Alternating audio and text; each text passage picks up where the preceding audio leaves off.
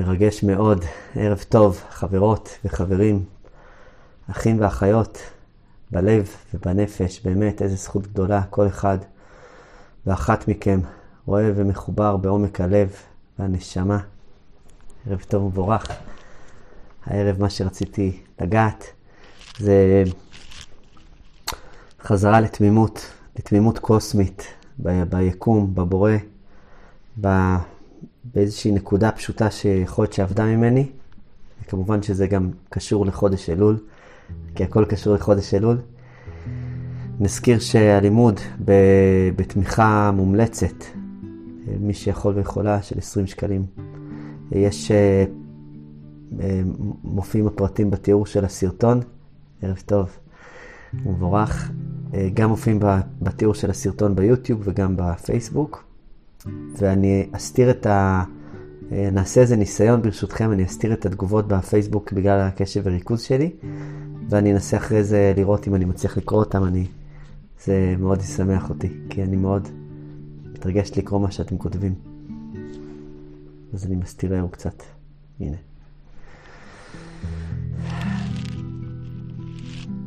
אז יש כוח מדהים בעולם שנקרא תמימות. אפשר לומר שאנחנו נולדים איתו. והתמימות הזאת היא תמימות בטוב שקיים בחיים, בטוב שנסתר בבריאה, ביקום. יש לנו גם מקומות שבהם פתאום אני מקבל את התמימות כמו תינוק שנולד. זה קורה הרבה פעמים בהתאהבות, שאני מתאהב, בחזרה בתשובה, או בכל דבר שהוא בעצם קשור באיזשהו ריסטארט מדהים, וזה מאוד מאוד מרגש ומשמח. וזה אולי אחת מהמתנות הכי גדולות שיש בבריאה, התמימות הזאת, כיוון שהיא מאפשרת לי בצורה הכי פשוטה, בצורה מאוד תמימה, להביא ולגלות את עצמי ולשמוע את היקום, את העולם, לשמוע את אלוהים בצורה אחרת. ואז מה שקורה זה שבמהלך החיים קורים החיים קורים במהלך החיים, והם גורמים לזה שעוד ועוד חוויות שאני חווה ועובר, טעויות שאני טעיתי, כישלונות שנכשלתי, למיניהם, בחירות לא מוצלחות, ילדות עם הרבה פצעי ילדות. כל אלה הם יצרו מציאות שבה כל חוויה כזאת יוצרת כאין שכבה מסוימת, כאין כיסוי אותם, שהוא מאוד מאמת את המפגש מול התמימות. יוצא שבעצם התמימות אני מאבד אותה עם השנים. מגיע לגיל 10 כבר עם פחות תמים, גיל 15 עוד פחות תמים, וכן הלאה. אני מאבד עוד ועוד ועוד חלקי תמימות עם כל חלק של ניסיון חיים שאני מקבל, שיש לי. וזה כואב. באיזשהו מקום אני אפילו מזהה שאיזושהי אכזבה מעולם התמימות, איזושהי הרגשה שעולם התמימות נמצא בעולם אחר, לא ביקום שלנו בכלל, והוא יכול להיות מאוד מאוד פוגעני למשתמש, כי כשאני ניגש בתמימות ליקום, אז היקום מביא אותו או יותר נכון לבני האדם, אז בני האדם או המציאות של החיים, הם מביאים איזשהו סתירת נגד שכזאת, איזשהו גבול מאוד מאוד מכאיב, והוא כל כך מכאיב עד שאני מוותר על התמימות הזאת, ואני אומר, אני כבר לא רוצה את התמימות הזאת. אני מוותר על היכולת שלי לאהוב, על היכולת שלי להישאר עם לב פתוח, והיכולת שלי להאמין בטוב שנמצא בחיים.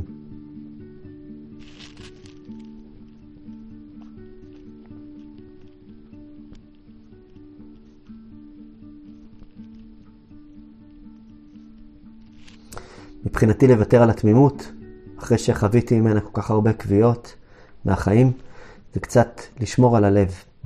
ובאמת, כשאני מוותר על התמימות הזאת, אז משהו בלב הוא נהיה פחות פגיע, אבל גם פחות מרגיש. תמימות היא קצת כמו, היא כל כך רכה, שיכולה לחוש כל דבר ולתת לו את הטעם שלו ואת ההרגשה שלו.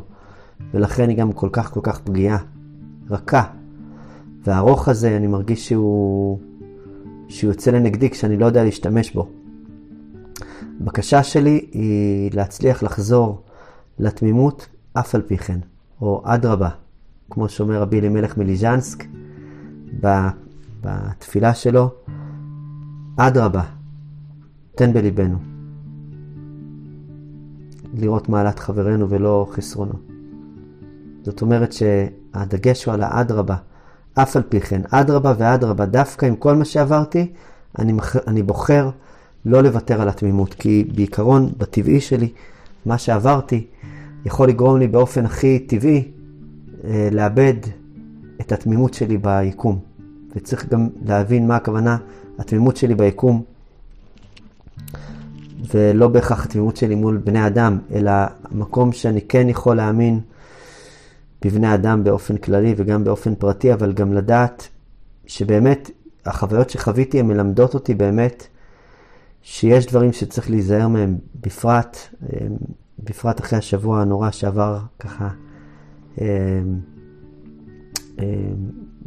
מקרה הנורא והמכאיב, מכאיב כל כך, שקרה באילת, שבאמת כל מי ששמע את זה הוא פשוט נראה לי שהוא לא יכול לחזור את אותו בן אדם אחרי מקרה כזה. זה כמו ממש, כמו חץ בלב, ממש זה כל כך כואב. באמת, ומיד התמימות הולכת לאבדון.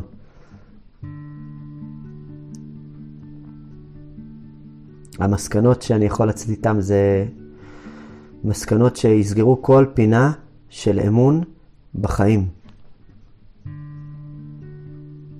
בבריאה, בבורא, שהבורא הוא טוב, ושהוא ברא יקום ועולם וכדור, שבמהות שלו הוא טוב. הוא אפילו גם ברא את האדם במקור טוב, אבל יש כל כך הרבה כאבים וכל כך הרבה מכאובים שגורמים למה שהם גורמים ועושים את מה שהם עושים, ויוצרים מציאות כל כך מכאיבה וכואבת. ובעצם אחרי שאני עובר איזושהי סיטואציה שהיא מכה על התמימות, אז התמימות שלי היא מבקשת לעבור איזושהי חקירה מחדש. איך לגשת אליה נכון? האם לגשת אליה זה בעצם להיות ככה בצורה שהיא בלי בדיקה וחקירה מול החיים? ממש לא. אבל האם אני יכול להגיע למציאות שבה אני אוכל להיות בחקירה מול החיים, שאני כן אוכל להיות עם עיניים פקוחות, עין הפקיחה, מול הפעולות שלי בעולם, מול הבקשה שלי באמת שבעצם דברים טובים, יקרו חיים טובים לילדים שלי ולסובבים אותי וגם לעצמי, ועדיין לשמור על תמימות הלב. תמימות הלב היא היכולת שלי בעצם להחזיר את ההתרגשות הזאת המדהימה שהחיים מציעים. ההתרגשות המדהימה שיש שמיים. ההתרגשות המדהימה שיש אדמה. כי ברגע שאני מאבד את התמימות הזאת, את תום הלב, הטהור, אז אני גם שוכח כמה במקור אני טהור. זה לא אומר שאין לי חולשות וחסרונות. כמה במקור אתה טהור. זה לא אומר שאין לך חולשות וחסרונות. וגם שיש מציאות מסוימת שבה אני מזהה שאני לוקח את הרגליים ואני בורח ואני לא מתקרב לבן אדם הזה, וזה גם לא סותר את התמימות שלי.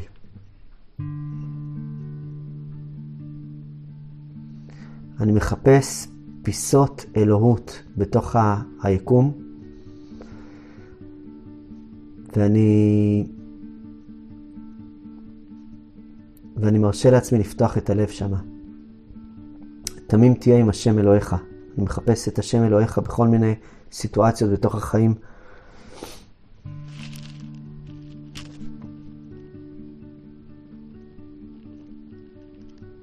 היעדר התמימות הוא יוצר לי קיטועים בנפש. קיטועים בעצם שכדי לא להיפגע שוב, שמתי כמו על חלקים מסוימים מהחיים שלי, שמתי כאין כיסוי מסוים. כתם שחור איזה פיסוק מסוים ששם לא הייתי.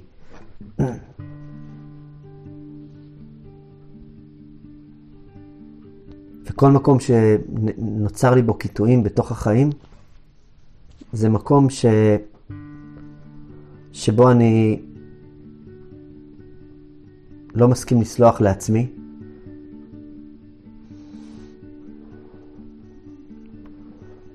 זה מקום שאני לא מסכים לבקר בו.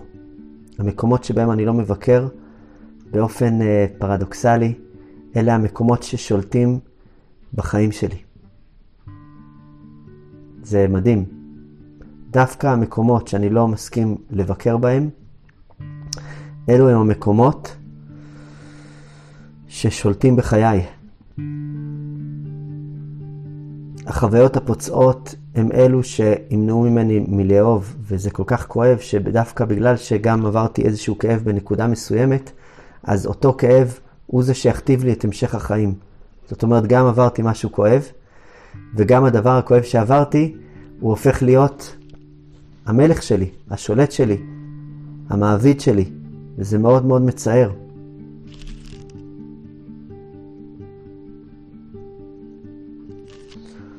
הקיטועים השחורים האלה הם חוסר קבלה שלי את חיי. זה יוצר מעין מומים. מום זה מילה שמאוד קשה להגיד בעברית. מומים זה עוד יותר קשה להגיד כי יש שם 3 ממים. יש שם מומים בתוך כל קיטוע.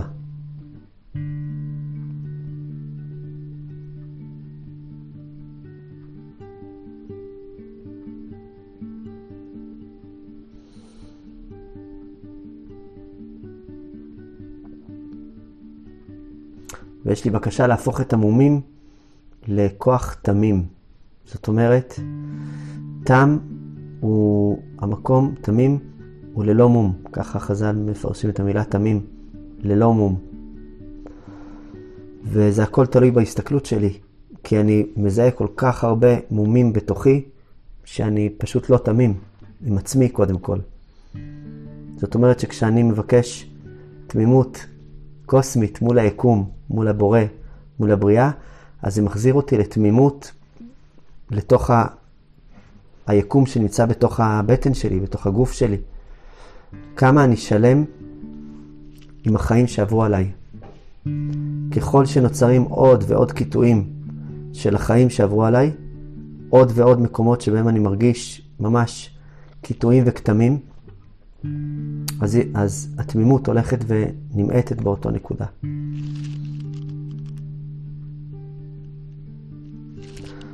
החידוש הגדול בעיניי הוא שתמימות זה דבר שלא רק שאפשר לחזור אליו, זה דבר שאולי הוא מתבקש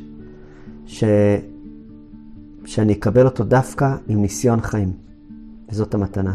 אם בעצם המחשבה שלי הייתה שתמימות זה משהו שאני, איזה פריבילגיה לבן אדם שעוד לא עברו עליו החיים, אז אני חושב שתמימות אולי פריבילגיה בדיוק הפוכה. של דווקא שמגיעה יחד עם ניסיון החיים, דווקא שמגיעה יחד עם זה שאני מודע לסכנות, למורכבות של החיים, לכמה זה דבר ניסי להתחתן או לגור עם בן אדם, כמה זה דבר ניסי בכלל לצאת לצאת לטייל ולעשות עסקים ולקנות בית ולמכור בית ולעשות את כל הפעולות שאנחנו עושים בחיים, וזה לא רק ניסי, כמה ערנות זה דורש ממני, כל פעולה ופעולה. אני מגלה שהערנות הזאת, לא רק שהיא לא סותרת את התמימות, היא מבקשת את התמימות. זאת אומרת, הערנות הזאת שאני מנסה לפתח מול החיים כאדם שרוצה בעצם לא להיפגע מהם, היא גורמת לי להרגיש כאילו אם אתה ערני ואתה בוחן את הדברים וחוקר את הדברים ולומד את הדברים, אז אתה לא יכול להיות תמים. כי תמים זה, כי בעצם תמים במשוואה הלא מוכרת שלי מצטייר לי כמופקר. ואני רוצה להפריד את המשוואה הזאת. שתמים, לא רק שהוא לא יהיה מופקר, הוא יהיה מוחזק, הוא יהיה נוכח, הוא יהיה שם. ואני כל כך לא רוצה להיות מופקר, שאני גם לא רוצה להפקיר את המקומות שהפקרתי מעצמי, ושם חטפתי את הג'ומבות של החיים שלי, את החוויות הכואבות והפוצעות ביותר. גם בזה אני מבקש מאוד מאוד מאוד מאוד מאוד להמשיך לשם, לכל המקומות האלה, את האישיות שלי. פלא גדול.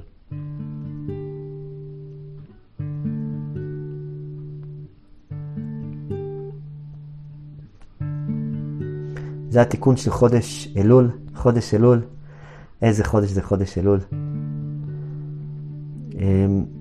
חודש אלול בפני עצמו הוא תיקון מאוד גדול, כיוון שיש כל מיני מדרשים על זה שבחודש אלול אפילו הדגים רועדים ורוגשים בים מרוב מתח. ואיזה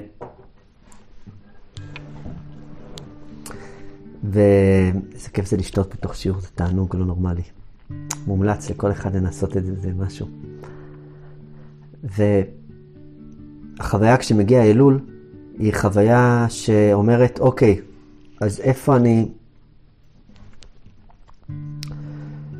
אני לא בסדר, איפה אני יכול לעשות יותר, קצת חוויה כמו איזה מין תרגיל שעושים לפני איזה מתקפה של אימון בצבא. טוב חברים, עכשיו ניתן את הרבק שלנו, בחיית רבק, מה שנקרא, וניתן, כל אחד ייתן את כל הכוחות שלו, 40 יום, עד יום הכיפורים בשעת הנעילה, וזהו. שם אנחנו מחזיקים את זה, וגם יש כל מיני סגולות ועניינים, והכל נפלא מאוד. אבל לי אישית זה עושה המון חרדה ומתח, כשאני נכנס לאמביציות, ובדרך כלל זה גם גורם לי לא להצליח לקיים אותם בכלל.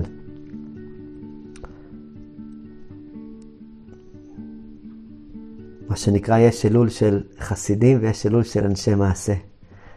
יש doing ויש being. אז זה בחינת being. אז יש אלול שהוא בעצם מבקש ממני לחזור לעצמי. לשוב, לחזור לעצמי. להחזיר לעצמי את היכולת לבחור בחיי, לחזור לעצמי. להחזיר את כוח הסגולי שלי למקומו. כיוון שהוא נזרק, לך תדע לאיפה הוא נזרק. כיוון שאני מתאמץ לא נכון במהלך החיים. הרעיון בחודש אלול הוא לא להתאמץ יותר ממה שאתה מתאמץ, כי ברור לי שכל מי ששומע אותי הוא כבר מתאמץ יותר מדי.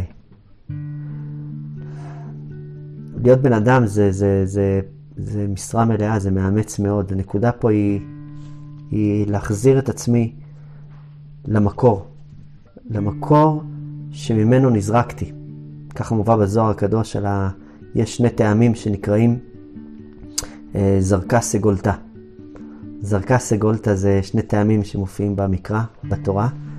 אחד מהם נראה כמו איזה גליצ'ה, והשני נראה כמו 3 נקודות. והם באים ביחד, זרקה סגולתה. ובזוהר הוא אומר שזרקה היא דהיזדריקת, שנזרקת למקום שנתלה ממנו. זאת אומרת, היא נתלה ממקום מאוד מאוד מאוד מאוד גבוה, והיא נזרקת, מסכימה להיזרק אליו בחזרה, כי היא נזרקה ממנו, אז היא נזרקת בחזרה. זאת אומרת, הייתה איזו תמימות, והתמימות הזאת הייתה משהו מאוד מאוד מאוד מאוד מאוד פנימי ועמוק, והיא חטפה איזשהו פאק, קפקופיישן מה שנקרא, והקפקופיישן הזה הוא הביא אותך לאיזשהו כל מיני פיקים כאלה וסטיות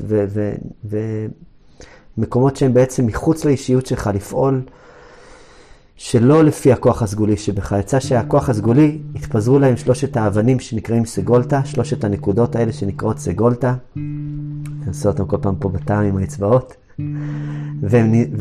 והם נזרקו, הכוח הסגולי שבנזרק לכל מיני מקומות מאוד מאוד מוזרים, ואני עושה כל כך הרבה בחירות שהן לא תואמות את הכוח הזה. ומגיע שלב שאני מבקש זרקה סגולתה. לזרוק בחזרה את הכוח הסגולי שלי למקור שממנו באתי. למקור שממנו הנשמה שלי חוצבה. למקום התמימות, שזאת מתנה כל כך גדולה, כל כך יקרה, כל כך מרגשת להצליח, יתהלך לפניי ויהיה תמים. להגיע למקום שהוא נוכח פני השם ולא מאחורי. מקום שדווקא התמימות שלי היא דבר כל כך יקר, כי היא נותנת לי את הלגיטימציה לחזור לעצמי. להחזיר את עצמי לעצמי ומשם לפעול. היא נותנת לי את הלגיטימציה לא לאבד את עצמי יותר. כמובן שאנחנו עוסקים בחודש אלול לחודש של לשוב לקדוש ברוך הוא. אבל אם אני לא שב אל עצמי, אני לא יכול לשוב לקדוש ברוך הוא. ואם אני שב לעצמי, אז באופן הכי טבעי והכי פשוט יהיה לי את ההדרכה איך אני מבקש לשוב לקדוש ברוך הוא. כי אצל כל אחד השיבה היא כל כך אישית, היא כל כך אינטימית, היא כל כך דבר שאסור, זר לא יקרב, זר לא יבין את זאת. זה רק אתה יכול לדעת, זה רק את יכולה לדעת. וזה לא מתוך מקום של אובססיה, של אשמה, של האשמה, לא משם, לא משם נצא. אלא זה מתוך הבקשת עומק הגדולה שאומרת, עליי לשוב למקור. עליי לשוב למקור, למקור שממנו באתי, שהוא תמים תמים, עצור תמים פעולו. אל אמונה ואין עוול. זאת אומרת, גם מה שעבר עליי זה חלק מאותו, מה שהייתי צריך לעבור, כי אם לא הייתי צריך לעבור לא הייתי עובר את זה. זה דברים כואבים מאוד, דברים נוראים מאוד. העולם עובר כאלה כאבים. העולם עצמו, האדמה עוברת כאבים, העצים עוברים כאבים, בני האדם עוברים כאבים. בעלי החיים. התמימות היא להחזיר את הכל, שלא יהיו קיטועים.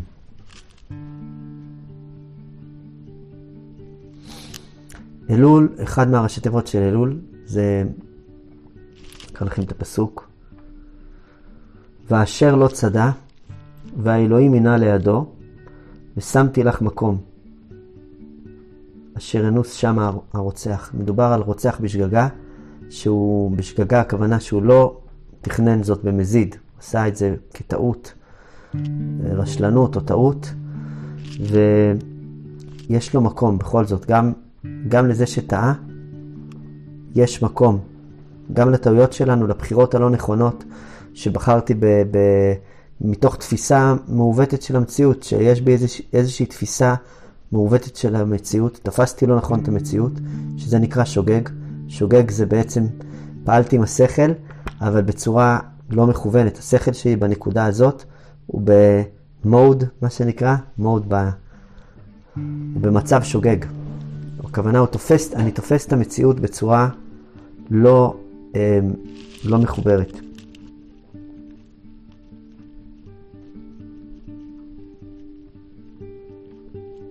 ראשי תיבות אלול,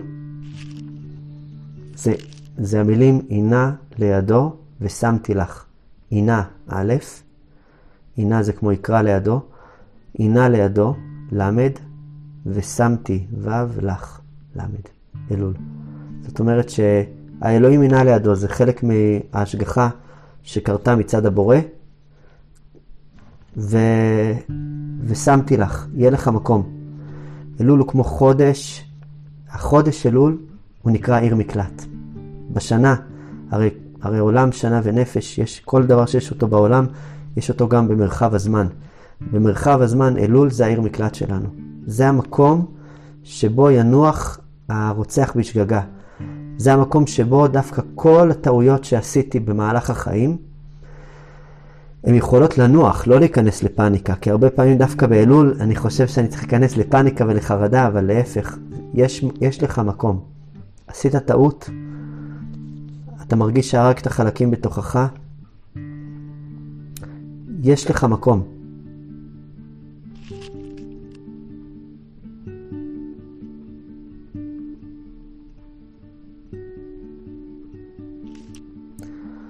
אני שב, אני חוזר לעצמי. אני מסכים לסלוח לעצמי על כל הטעויות שעשו, כי גם אם אני מאוד מאוד כועס על מישהו, שנפגעתי ממנו באיזשהו שלב בחיים שלי, באיזושהי סיטואציה, אני עדיין יהיה לי גם את התהליך של לסלוח לעצמי, בכל סיטואציה שיש. כשאני מבקש מאלוהים סלח לנו, אז אני מבקש גם כן מעצמי לפני זה, סלח לעצמך, אני סולח לעצמי. אני אוהב אותי, אני סולח לעצמי. אני יודע שזה חלק מהמסע שלי, לעבור את מה שעברתי, ואני סולח לעצמי על זה. זאת מתנה גדולה, שאני יכול להרשות לעצמי להיות במקום כזה בחודש אלול, לשוב לעצמי, אני חייב ללמוד להיות שם באיזשהו מקום שאני מסכים לסלוח לעצמי כדי להיות אדם יותר טוב. כי אם אני לא אסלח לעצמי, אז אני לא אוכל להיות אדם יותר טוב, לא אוכל להיות אדם יותר תמים. כי המומים, המקומות שבהם טעיתי, נוצר מהם מום, כמו איזה מין דבר שחור, חור שחור שאי אפשר לדבר אותו.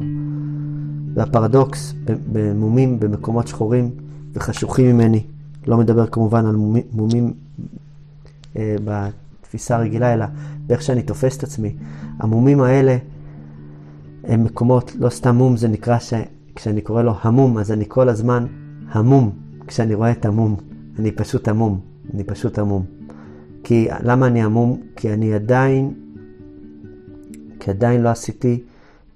עדיין לא עשיתי חקירה עם אותם מקומות, ועדיין לא הגעתי למקום שמסכים לסלוח לעצמי, לשוב לעצמי.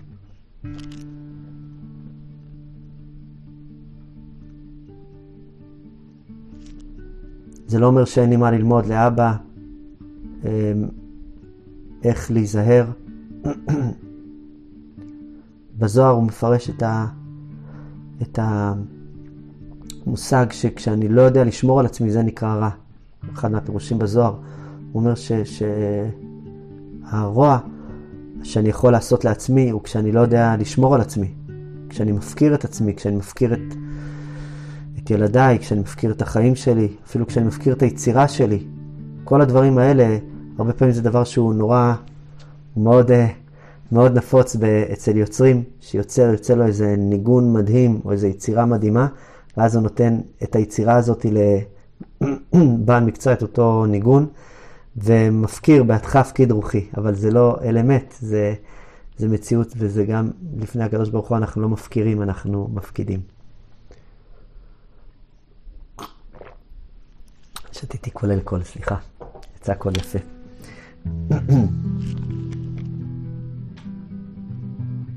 התמימות העמוקה היא דווקא מהכרת החיים שלי, מהכרת החסרונות שלי, מהכרת החסרונות של האדם שאני אוהב, מהכרת המציאות של הדברים שאני לא יכול לסמוך עליך והדברים שאני כן יכול לסמוך עליך. זה חלק מתמימות, זה לא סותר את התמימות, להפך, זה מאפשר אותה.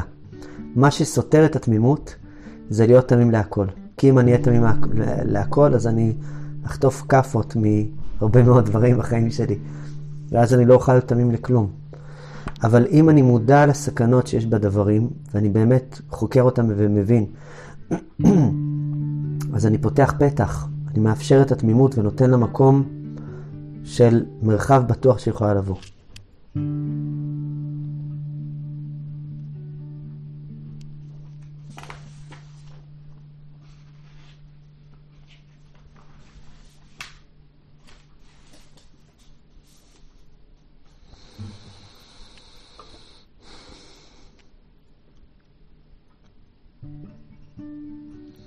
אני רוצה להגיע למציאות מסוימת בחיים שלי, שבה החוויות שאני חוויתי בחיים שלי, הם לא יהיו אלו ששולטות בחיים שלי.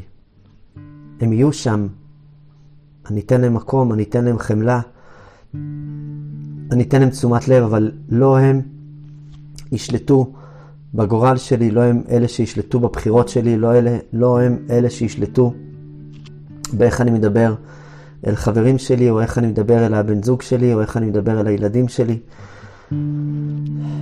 כדי שאני אוכל להגיע למצב שבו החוויות שחוויתי הן לא השולטות עליי, אלא אני בעל בחירה איתם, אז אני עובר מסע של ריפוי עם התמימות. וזה מה שקורה בחודש אלול, זה אפשרות מדהימה לקבל מסע ריפוי של חודש אלול, ממש. זה מרומז בפסוק הנפלא של דוד המלך בתהילים. שגיאות מי יבין, מנסתרות נקני. גם מזדים חסוך עבדיך, אל ימשלו בי. אז איתם וניקתי מפשע רב. אולי הפשע הכי גדול שאני חווה כלפי החיים זה כשאני לא מביא את עצמי. לאו דווקא בעשייה או שאני לא מביא את עצמי. זה אולי הפשע הכי גדול. וחוויות החיים הן גורמות לי להימנע מלהביא את עצמי. ושוב פעם, כשאני אומר להימנע מלהביא את עצמי, זה לאו דווקא אומר, אתה שוב פעם אצבע מאשימה, שאומרת אתה צריך להיות משהו מסוים ואתה לא עושה אותו. לא, להביא את עצמי. להסכים להביא את עצמי. להסכים גם עוד פעם להיכשל, ולהסכים עוד פעם לפגוש. ולהסכים לאפשר לעצמי את המתנה המדהימה הזאת של לנסות ולטעות עוד פעם. פלא גדול. ננסה לגעת קצת בסוד של הפסוקים האלה, כיוון שיש בהם עומקים גדולים בכמה וכמה רבדים, וננסה לגעת באיזושהי נקודה מסוימת. שגיאות, מי יבין? שגיאות זאת תפיסת מציאות שגויה, שאני מזהה שקוראת איתי הרבה. זאת אומרת שתפיסת השכל שלי תופסת בצורה לא נכונה את המציאות. גם המושג שוגג בהלכה הוא על פי תפיסת השכל שתפסתי בצורה לא נכונה את המציאות. כמו שבן אדם עשה משהו שהוא חשב שהוא מותר, והוא בעצם לא היה מותר כי הוא תפס אותו לא נכון. וכשאני מזהה שיש לי איזו שגיאה במערכת, בקידוד שלי, משהו בקידוד של התפיסת חיים שלי הוא שגוי, זה מאוד מבאס לגלות את זה. יש כל מיני סיטואציות שבהם אני אומר, נוצרה שגיאה. אני רואה את זה הרבה פעמים בכל הפלאפון והאלה, error, מה שנקרא. פתאום אתה רואה, נוצרה שגיאה. יש איזושהי שגיאה בתפיסה שלך. אני רואה פתאום שמשהו בבחירות שלי לא מטיב איתי, אז אני רואה, יש פה שגיאה. ושגיאה היא מבקשת מהתפיסה השכלית שלי, שהיא תתחבר לבינת הלב. משהו בתפיסה של המיינד שלי הוא שגוי, והוא מבקש איזשהו חיבור מסוים עם מרכז הלב שלי, שהוא נסגר, כיוון יש 3 מרכזים שאני אוהב להזכיר אותם פעם בפעם.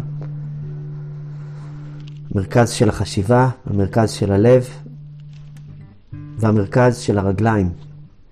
זה נקרא בספרים גדר אדם, זה המרכז של הלב, זה נקרא גדר של האדם, זה הלב שלנו. מעל גדר האדם זה המחשבות שלנו, מתחת לגדר האדם זה הרגליים שלנו. ויש בעיה עם השכל שכשהנתיב של הלב ושל הרגליים הוא נסגר באחד מהאזורים, אז אני יכול להגדיל את השכל, אבל הוא לא יהיה שימושי. הוא יהיה שכל לא שימושי, והשכל הוא נקרא, הוא כמו השמש. הוא אמור לשמש את כל המערכת, לסייע לה, לעזור לה. ברגע שמשהו חלק מבין המערכות האלה נסתם, אז המחשבות שלי הן פשוט, וואו, כל כך מעיפות אותי, וכל כך לא מסייעות לי.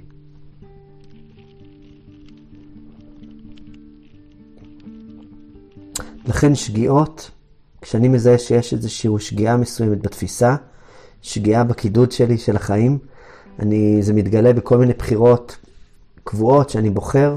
זה לא קרה פעם אחת ולא פעמיים, אני רואה שאני בוחר באופן מתמיד איזשהו חבר, אביוזר השתבח שמו, או איזה בן זוג אביוזר, או איזה נקודה מסוימת שהיא לא מטיבה איתי, או שאני עושה עסקים עם מישהו בצורה לא מוצלחת, או שהבן זוג שלי או החברים שלי אומרים שאני כל הזמן לא מצליח להבין אותם, וצריך מחלקת הסברה למיניה. אז אני מבין שמי יבין? מי זה הלב? הלב הוא נקרא מי. מי אתה? זה מתגלה בתוך הלב שלך. לכן מי יבין? מי זה הלב? מי זה שער 50, שזה גימטריה מי, שזה נקרא הלב, כתוב בזוהר,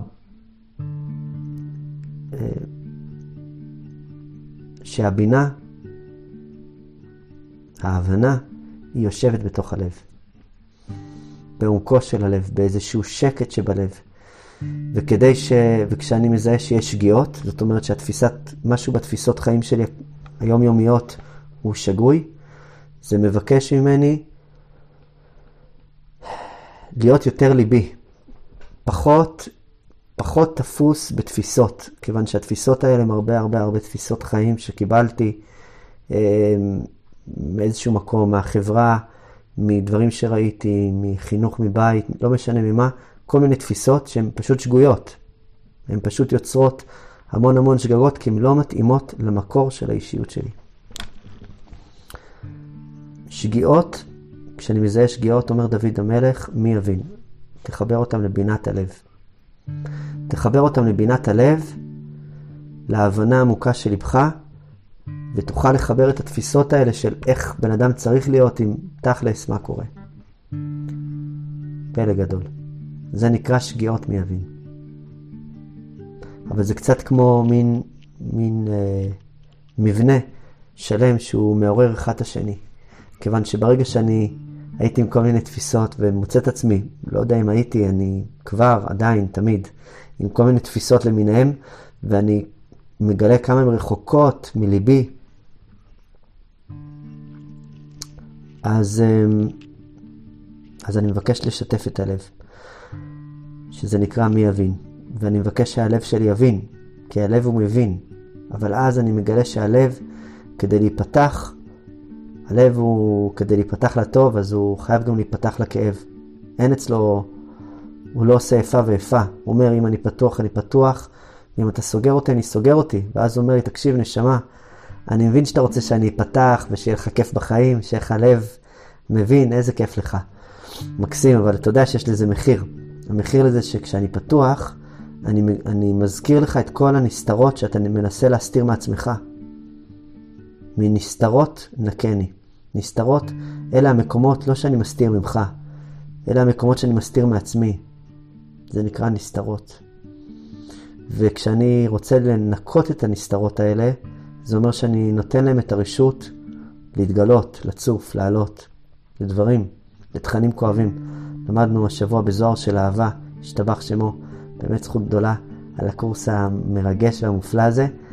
אז ממש היו תרגילים מורכבים, אבל שנוגעים בנקודה הזאת שנקראת נסתרות נקני. בלנקות את המקומות הלא מודעים, מתחת למודע, מתחת לגדר אדם, מקומות הרגליים, מקומות העבר שלי, פיצי ילדות, מקומות שניסיתי לסגור עליהם, כל המקומות האלה כשאני מבקש לנקות אותם, אני בעצם מבקש להעלות אותם. פלא גדול. כמובן צריך לדעת איך לעשות זאת, ואדם יודע אצל עצמו, אדם קרוב אצל עצמו לעשות את זה בזהירות, בעדינות ולא באלימות. אבל כשאני מבקש להקשיב ללב, אז אני גם מבקש להקשיב לכאב. כי זה בא ביחד.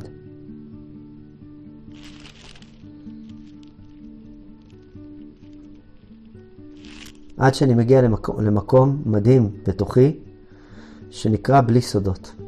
כמאמר הסדרה המופלאה, מי שזכה לראות, בלי סודות. בלי סודות מעצמי, ושיש לי לפחות בן אדם אחד בעולם שאני מוכן להיות בלי סודות איתו. שיש לי מציאות שבה אני פתוח, משהו בי מסכים להיות פתוח למקומות האלה.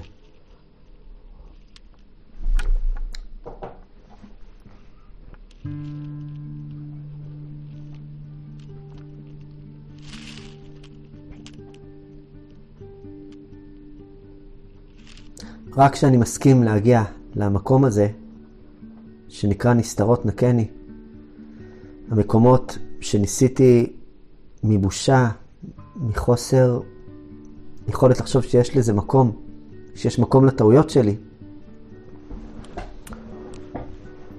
אז פתאום אני מגלה כמה זדים יש בתוכי. גם מזדים חסוך עבדיך. זדים זה בעצם דברים שאני עושה, שאני מכאיב, שאני מתנהג לא טוב, ואני לא מודע אליהם, כי אני לא מודע לנסתרות. אבל באופן עקרוני, הזכרנו את זה כמה וכמה פעמים, על האמירה של הלל הזקן, מה שאנחנו אומרים בתרגום של זה, מה ששנוא עליך, אל תעשה לחבריך, ושנא עליך לחברך לא תעשה, את מה ששנוא על עצמך, לחברך לא תעשה. למה הוא אמר את זה? הוא אמר את זה בגלל שהטבעי שלי, הלא מודע שלי, הוא שמה שאני שונא, זה בדיוק מה שאני אעשה לחברי. ולא רק לחברי, כמה שיותר קרוב אליי, אני יותר אעשה לו את מה שאני שונא. זה טבעו של הלא מודע שלי. מה שפגע בי כשהייתי בבית הוריי, זה כנראה מה שאני אעשה לילדיי. כי הטבעי שלי הוא פועל על הנקודה שהיא ללא חקירה, שהיא נקראת זדים, זאת אומרת דברים מכאיבים וכואבים.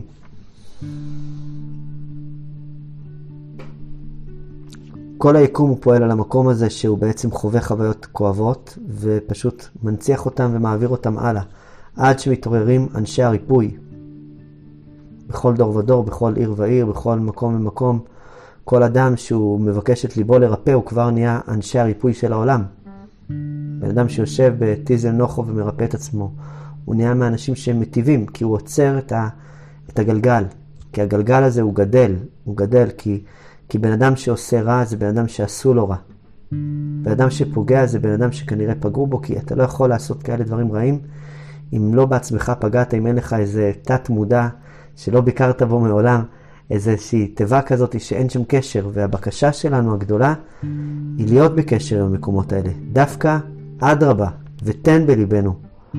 אף על פי כן אני יכול לחזור על התמימות, דווקא בגלל שאני רואה כמה כאב קיים גם בתוכי, וכמה יש בתוכי יכולת, לצערי, לפגוע בעצמי, ומאותו יכולת לפגוע בעצמי גם לפגוע בחברי. זאת אומרת שכדי שאני אגיע למדרגת הלל שהוא הציע, שאמר מה ששנוא על עצמך לחברך לא תעשה, אז אין לי ברירה אלא לאהוב את עצמי. אין לי ברירה אלא להפסיק להכאיב לעצמי, כי אם אני רק אפסיק להכאיב לחברי ואני אמשיך להכאיב לעצמי, אז עשיתי כמו משהו שהוא פלסטר, אבל זה לא מחזיק לאורך זמן.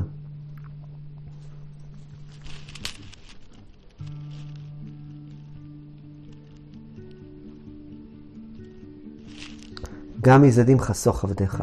כל החסכים שלנו שיש לעבדיך, כל המקומות שעברו, כל המקומות שבהם יש לי קיטועים בתוך החיים, הם יוצרים אצלי מקום שיש בו, שהוא לא מדובר, שלא דיברתי אותו, שלא סיפרתי אותו, שלא גיליתי אותו, הוא מקום שדרכו יוצאים פעולות לא טובות. קודם כל כלפי עצמי וגם כלפי סובביי.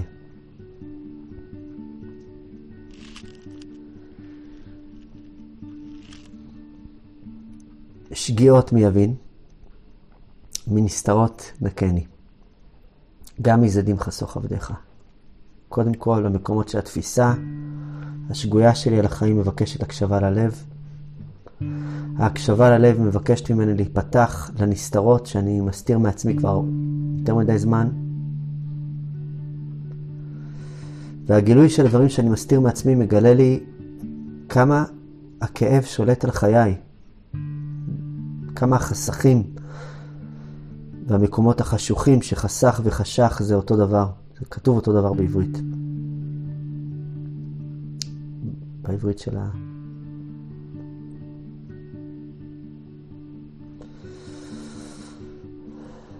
כמה הם שולטים בחיי.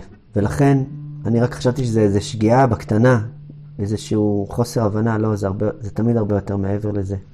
זה מבקש ממני איזשהו חקירה פנימית עמוקה שתעלה לי את הדברים. ואז אומר דוד המלך, אל ימשלו בי, פלא גדול. אני לא נותן יותר למקומות האלה למשול בחיי. לא יקרה, לא יהיה. נדה דגורנישט. לא יהיה. הם לא ימשלו יותר בחיים שלי.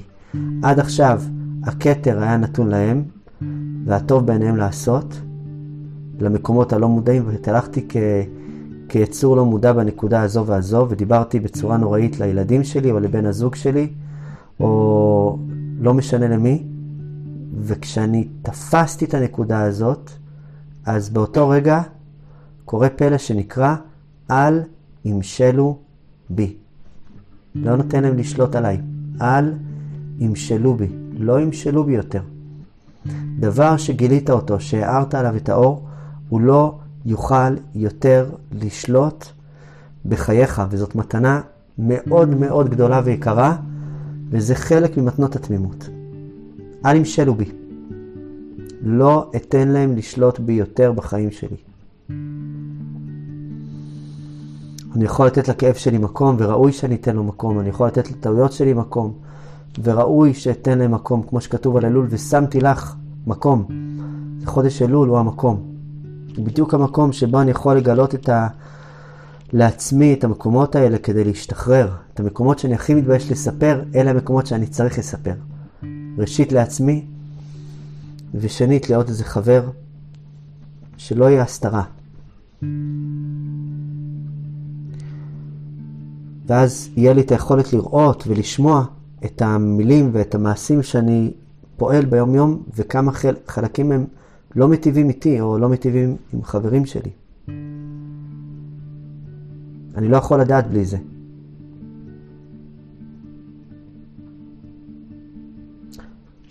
הוא אומר דוד המלך, אל ימשלו בי, אז איתם. חז"ל אומרים, אז איתם, אז אהיה תם.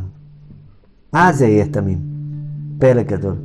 זאת אומרת שהתמימות שלי, היא תלויה במסע של החיים שלי. לא רק שהיא לא סותרת את מסע החיים, להפך. התמימות שלי היא מבקשת את מסע החיים, כי בלי זה זאת תמימות שהיא לא פגשה את החיים, היא תמימות נורא מסוכנת. התמימות שפגשה את החיים, היא תמימות שהיא נותנת לי את הביטחון לאהוב, את הביטחון להרגיש, את הביטחון לדרוך על האדמה, את הביטחון להסתכל לשמיים, את הביטחון לסמוך על הלב שלי, לדעת איך לסמוך עליו נכון, ואיך לסמוך על חברי בצורה נכונה, ועל איזה חבר לא לסמוך. היא תיתן לי את האפשרות הזאת. אז איתם, רק אז אני אוכל להיות תמים. הבקשה שלי היא להחזיר את התמימות, כי המום הכי גדול הוא שאני מאבד את התמימות, אני מלא מכאובים, מלא קיטויים על החיים שלי. וניקאתי מפשע רב. הפשע הכי גדול שאני יכול לעשות לעצמי זה לא להיות אני. זה הפשע האמיתי. והמתנה הכי גדולה שאני יכול לתת לנשמה שלי, וגם לאלוהים, לבורא, זה להיות אני עצמי. אז איתם וניקאתי מפשע רב. איזה פסוקים קדושים. יהיו לרצון אמרי פי והגיון ליבי לפניך. אדוני צורי וגואלי. לוואי שכל זה לרצון כי אף פעם אנחנו לא יכולים לדעת, אף פעם אנחנו לא יכולים באמת להבין בדיוק. הנקודה פה היא נקודה פלאית, שבאמת מאפשרת לי להיזכר במי שאף פעם לא הכרתי. זאת התמימות שהיא מאפשרת לי בעצם לגלות אני שעדיין לא הכרתי, שעוד אף אחד לא הכיר אותו. לא החברים שלי ולא ההורים שלי אפילו. אולי אנשים הכירו כל מיני נקודות. ככל שאני מוסיף רגעי תמימות, אני מוריד רגעי מומים בחיים שלי. כי אני מכיר. לא כי הצלחתי לרפא את הכל, אלא כי אני מכיר הכל. כי אין לך מה להסתיר. מה לגלות עליי שאני לא יודע על עצמי כבר בעניינים האלה. כבר גיליתי לעצמי. ואני מגלה. אני במסע הזה של התמימות. פלא גדול. המתנה הגדולה שיש לנו בחיים, האוצר הגדול שיש לנו בחיים, הוא שיש לנו את עצמנו. זאת מתנה כל כך גדולה, כל כך מרגשת. מדהים.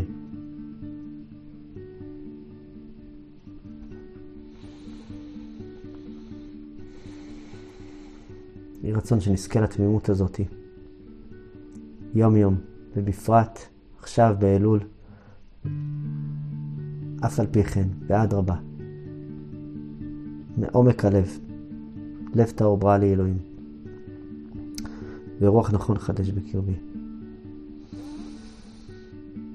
אספר לכם מעשייה מהרבי הקדוש רבי שמחה בונים מפשיסחה. זכותו תגן עלינו.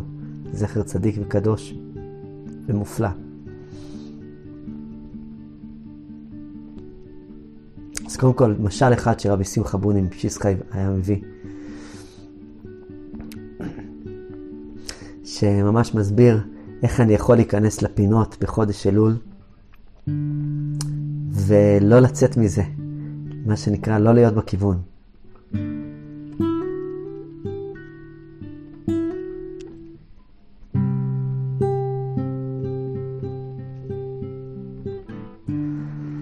מעשייה באחד עשיר גדול שהיה לו סוס מאוד מאוד מאוד רציני והוא מאוד אהב אותו, את הסוס הזה. וכל כך אהב אותו כי זה היה סוס מרוצים מאוד מפואר ומאוד חשוב ויקר שהוא נתן לשומר הרבה כספים, נתן לשומר לשמור עליו ונעלו את הסוס בתוך הכלוב ולקח השומר את המפתחות של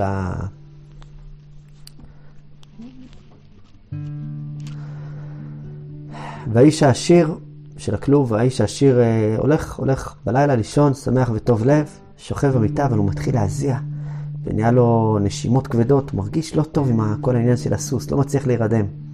יורד למטה, הולך לעורבה, ורואה שם את השומר, תופס את הראש שלו ככה, הולך אנה ואנה ותופס את הראש שלו. אומר לו, הכל בסדר? אומר לו, כן, אני פשוט אחוז במשהו. הוא אומר לו, במה אתה אחוז? הוא אומר לו, אני אחוז בשאלה נקודה שאני לא מצליח להבין. הוא אומר לו, מה אתה לא מצליח להבין? הוא אומר, אני לא מצליח להבין איך בן אדם שתוקע מסמר בקיר, אז איפה הולך כל הטיח? הסתכל לעשיר, אומר לו, אתה אולי יודע? אמר לו, האמת לא יודע. לא חשבתי על זה אף פעם. אבל שאלה מאוד חשובה. אומר לו, כן, אני שמה. מקווה שאני צריך לפתור אותה עד הבוקר. אומר לו, בהצלחה. חוזר העשיר לישון, והלב דופק, הוא לא מרגיש טוב עם עצמו. שוב פעם יורד לעורבה, ושוב פעם רואה את השומר המתוק, הולך אנה ואנה, חושב, תוהה, מתלבט, אומר לו, מה, הכל בסדר איתך? אומר לו, כן, אני פשוט בתוך עניין עכשיו. אומר לו, מה העניין? אומר, אני תוהה איך בן אדם שהוא מכין בייגלה מהבציקים האלה, ועושה את החור של הבייגלה, ויש חור גדול באמצע. איפה הלך כל הבצק של הבייגלח? לא מצליח להבין. אומר לו, זה באמת שאלה יפה. אומר לו, אתה יודע איפה נמצא הבצק שהיה בחור? אומר לו, לא יודע, לא חשבתי על זה האמת. אומר לו, אבל טוב שאתה עוסק בזה, חשוב. ליל מנוחה. חוזר העשיר למעלה, מנסה לישון, אחרי איזה שעה או חצי שעה חוזר שוב פעם למטה, ורואה שוב פעם את השומר, הולך וחושב, אומר לו, מה, הכל בסדר? אומר לו, כן, אני תוהה. אומר, אני הרי פה, יושב ושומר, ויש פה סורגים נעולים, ואני לא מצליח להבין איך הסורגים נעולים, ואני יושב פה ושומר, וגנבו את הסוס בכל זאת. לא מצליח להבין. איך תבין? השתבח שמו. יש מציאות מסוימת שבה אני נכנס לפינות במציאות כל כך באיזה עניין כזה, בעמוק מה שנקרא באובססיה, ואני פתאום קולט שנשארתי עם הפינות שאליהם נכנסתי, ואיבדתי את התמונה הכללית. אני חושב שהתנועה הגדולה של המושג הזה, המדהים, שנקרא לשוב, תשובה, שמבקש מכל אחד בקשה כל כך שונה, ואין לנו לדעת כל אחד ואחת מה עניינו, רק אדם יכול לדעת אצל עצמו. הבקשה היא לא להינהל בתוך האובססיה, לא ללכת לכיוון הזה. הבקשה הגדולה היא באמת לתת לעצמנו את המתנה הגדולה, לתת לבורא את המתנה הגדולה, שהיא לתת לעצמי את עצמי, במובן הכי פשוט שיש.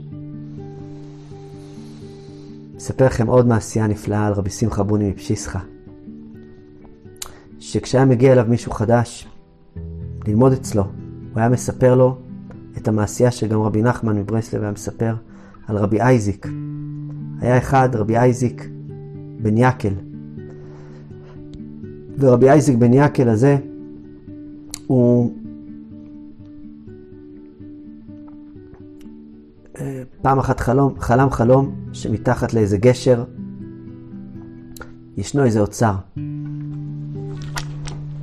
אני אחפש פה קצת זה כתוב פה בצורה מאוד מאוד מיוחדת.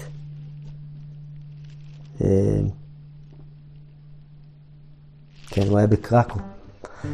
והוא חלם שבפראג יש אוצר מתחת לגשר, ומגיע לו האוצר הזה, והוא נורא התרגש מהחלום, ונסע עד לפראג.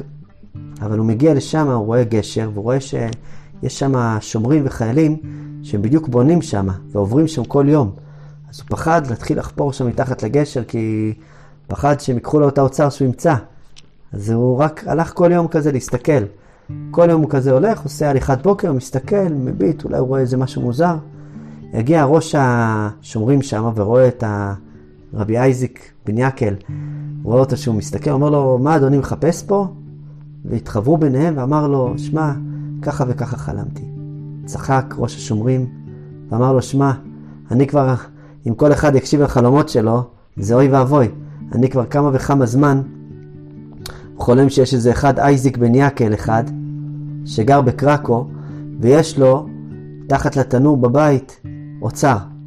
אם הייתי הולך עם החלום הזה, הייתי צריך להגיע לקרקו, והייתי צריך לחפש אייזיק בן יקל, ובטח כל יהודי שני בקרקו נקרא אייזיק בן יקל, והייתי צריך לשבור את כל הבתים שם, וספק אם הייתי מוצא משהו. שמח איתו ביחד רבי אייזיק בן יקל, ומשחיש מהרה חזר לביתו, והלך אל התנור וחפר שם חפירה, ומצא אוצר גדול, ובנה ממנו בית כנסת שקראו אל שמו בקרקו. פלא גדול. את המעשייה הזאת היה מספר רבי שמחה מבוני מפשיסחה, ואמר לתלמידים שלו, יש אוצר מיוחד שבן אדם לא יכול למצוא אותו בשום מקום בעולם, אפילו לא אצל הצדיק. אבל יש מקום לאוצר הזה שהוא כן נמצא, והמקום הזה בתוכך, בתוך הלב שלך, תחת לתנור, איפה שאתה הכי גועש ורועש. פלא גדול. יהי רצון שכל אחד מאיתנו יקבל את האוצרות המדהימים שיש לנו, שמשורש נשמתנו, שנסכים לתמימות המדהימה שמחביאה בתוכה כל כך הרבה אוצרות, וויתרנו עליה מהר מדי כשנכוונו מהחיים, ועכשיו אנחנו חוזרים אליה בבושת פנים, ואיתה מקבלים את הלב שלנו בחזרה, ואיתה מקבלים את כל האוצרות השייכים לשורש נשמתנו.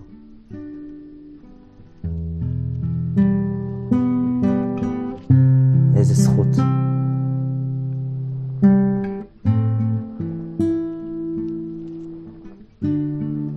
איזה זכות.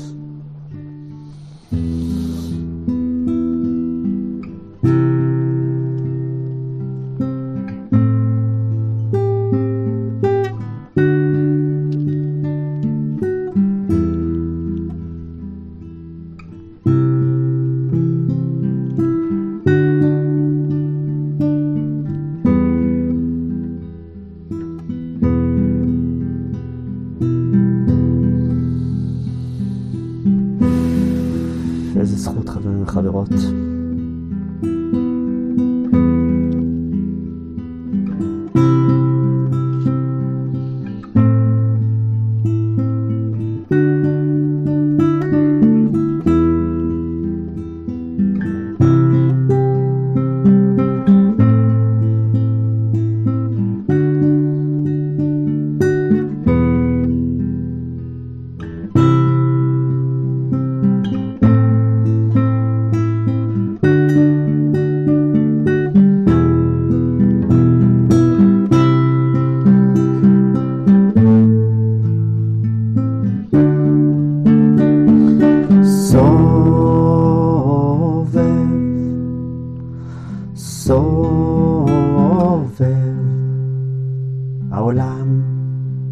ציר, אהובי סובב, סובב, העולם על ציר, אהובי על מעגלי הנשימה, לבבי מפקיד לבבך בתפילה, כל אשר נברא בעיתו נכחד, כל אשר נפרד ישוב להיות אחד.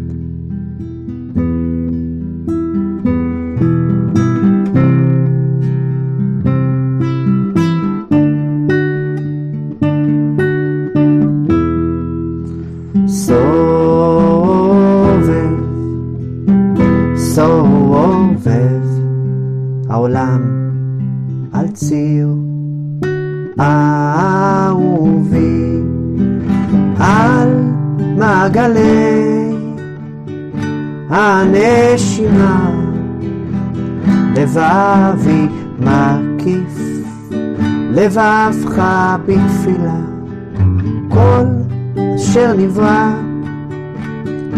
ביתו נכחד, כל אשר נפרד ישוב להיות אחד.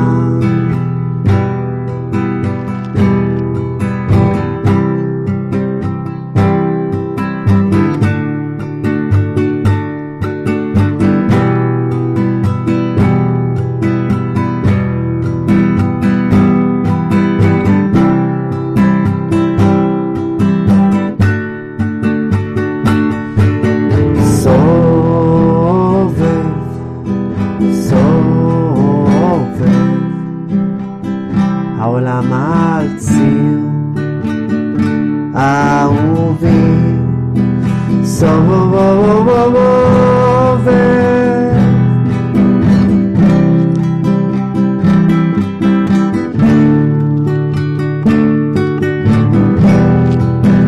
על מעגלי הנשימה, לבבי מקיף לבך בתפילה, כל אשר נברא ביתו נכחד, כל אשר נפרד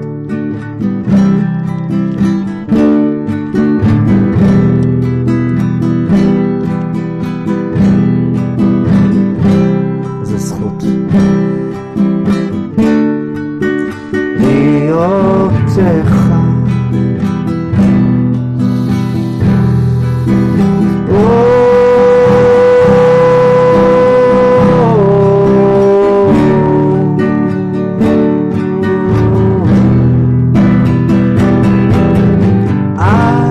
מעגלי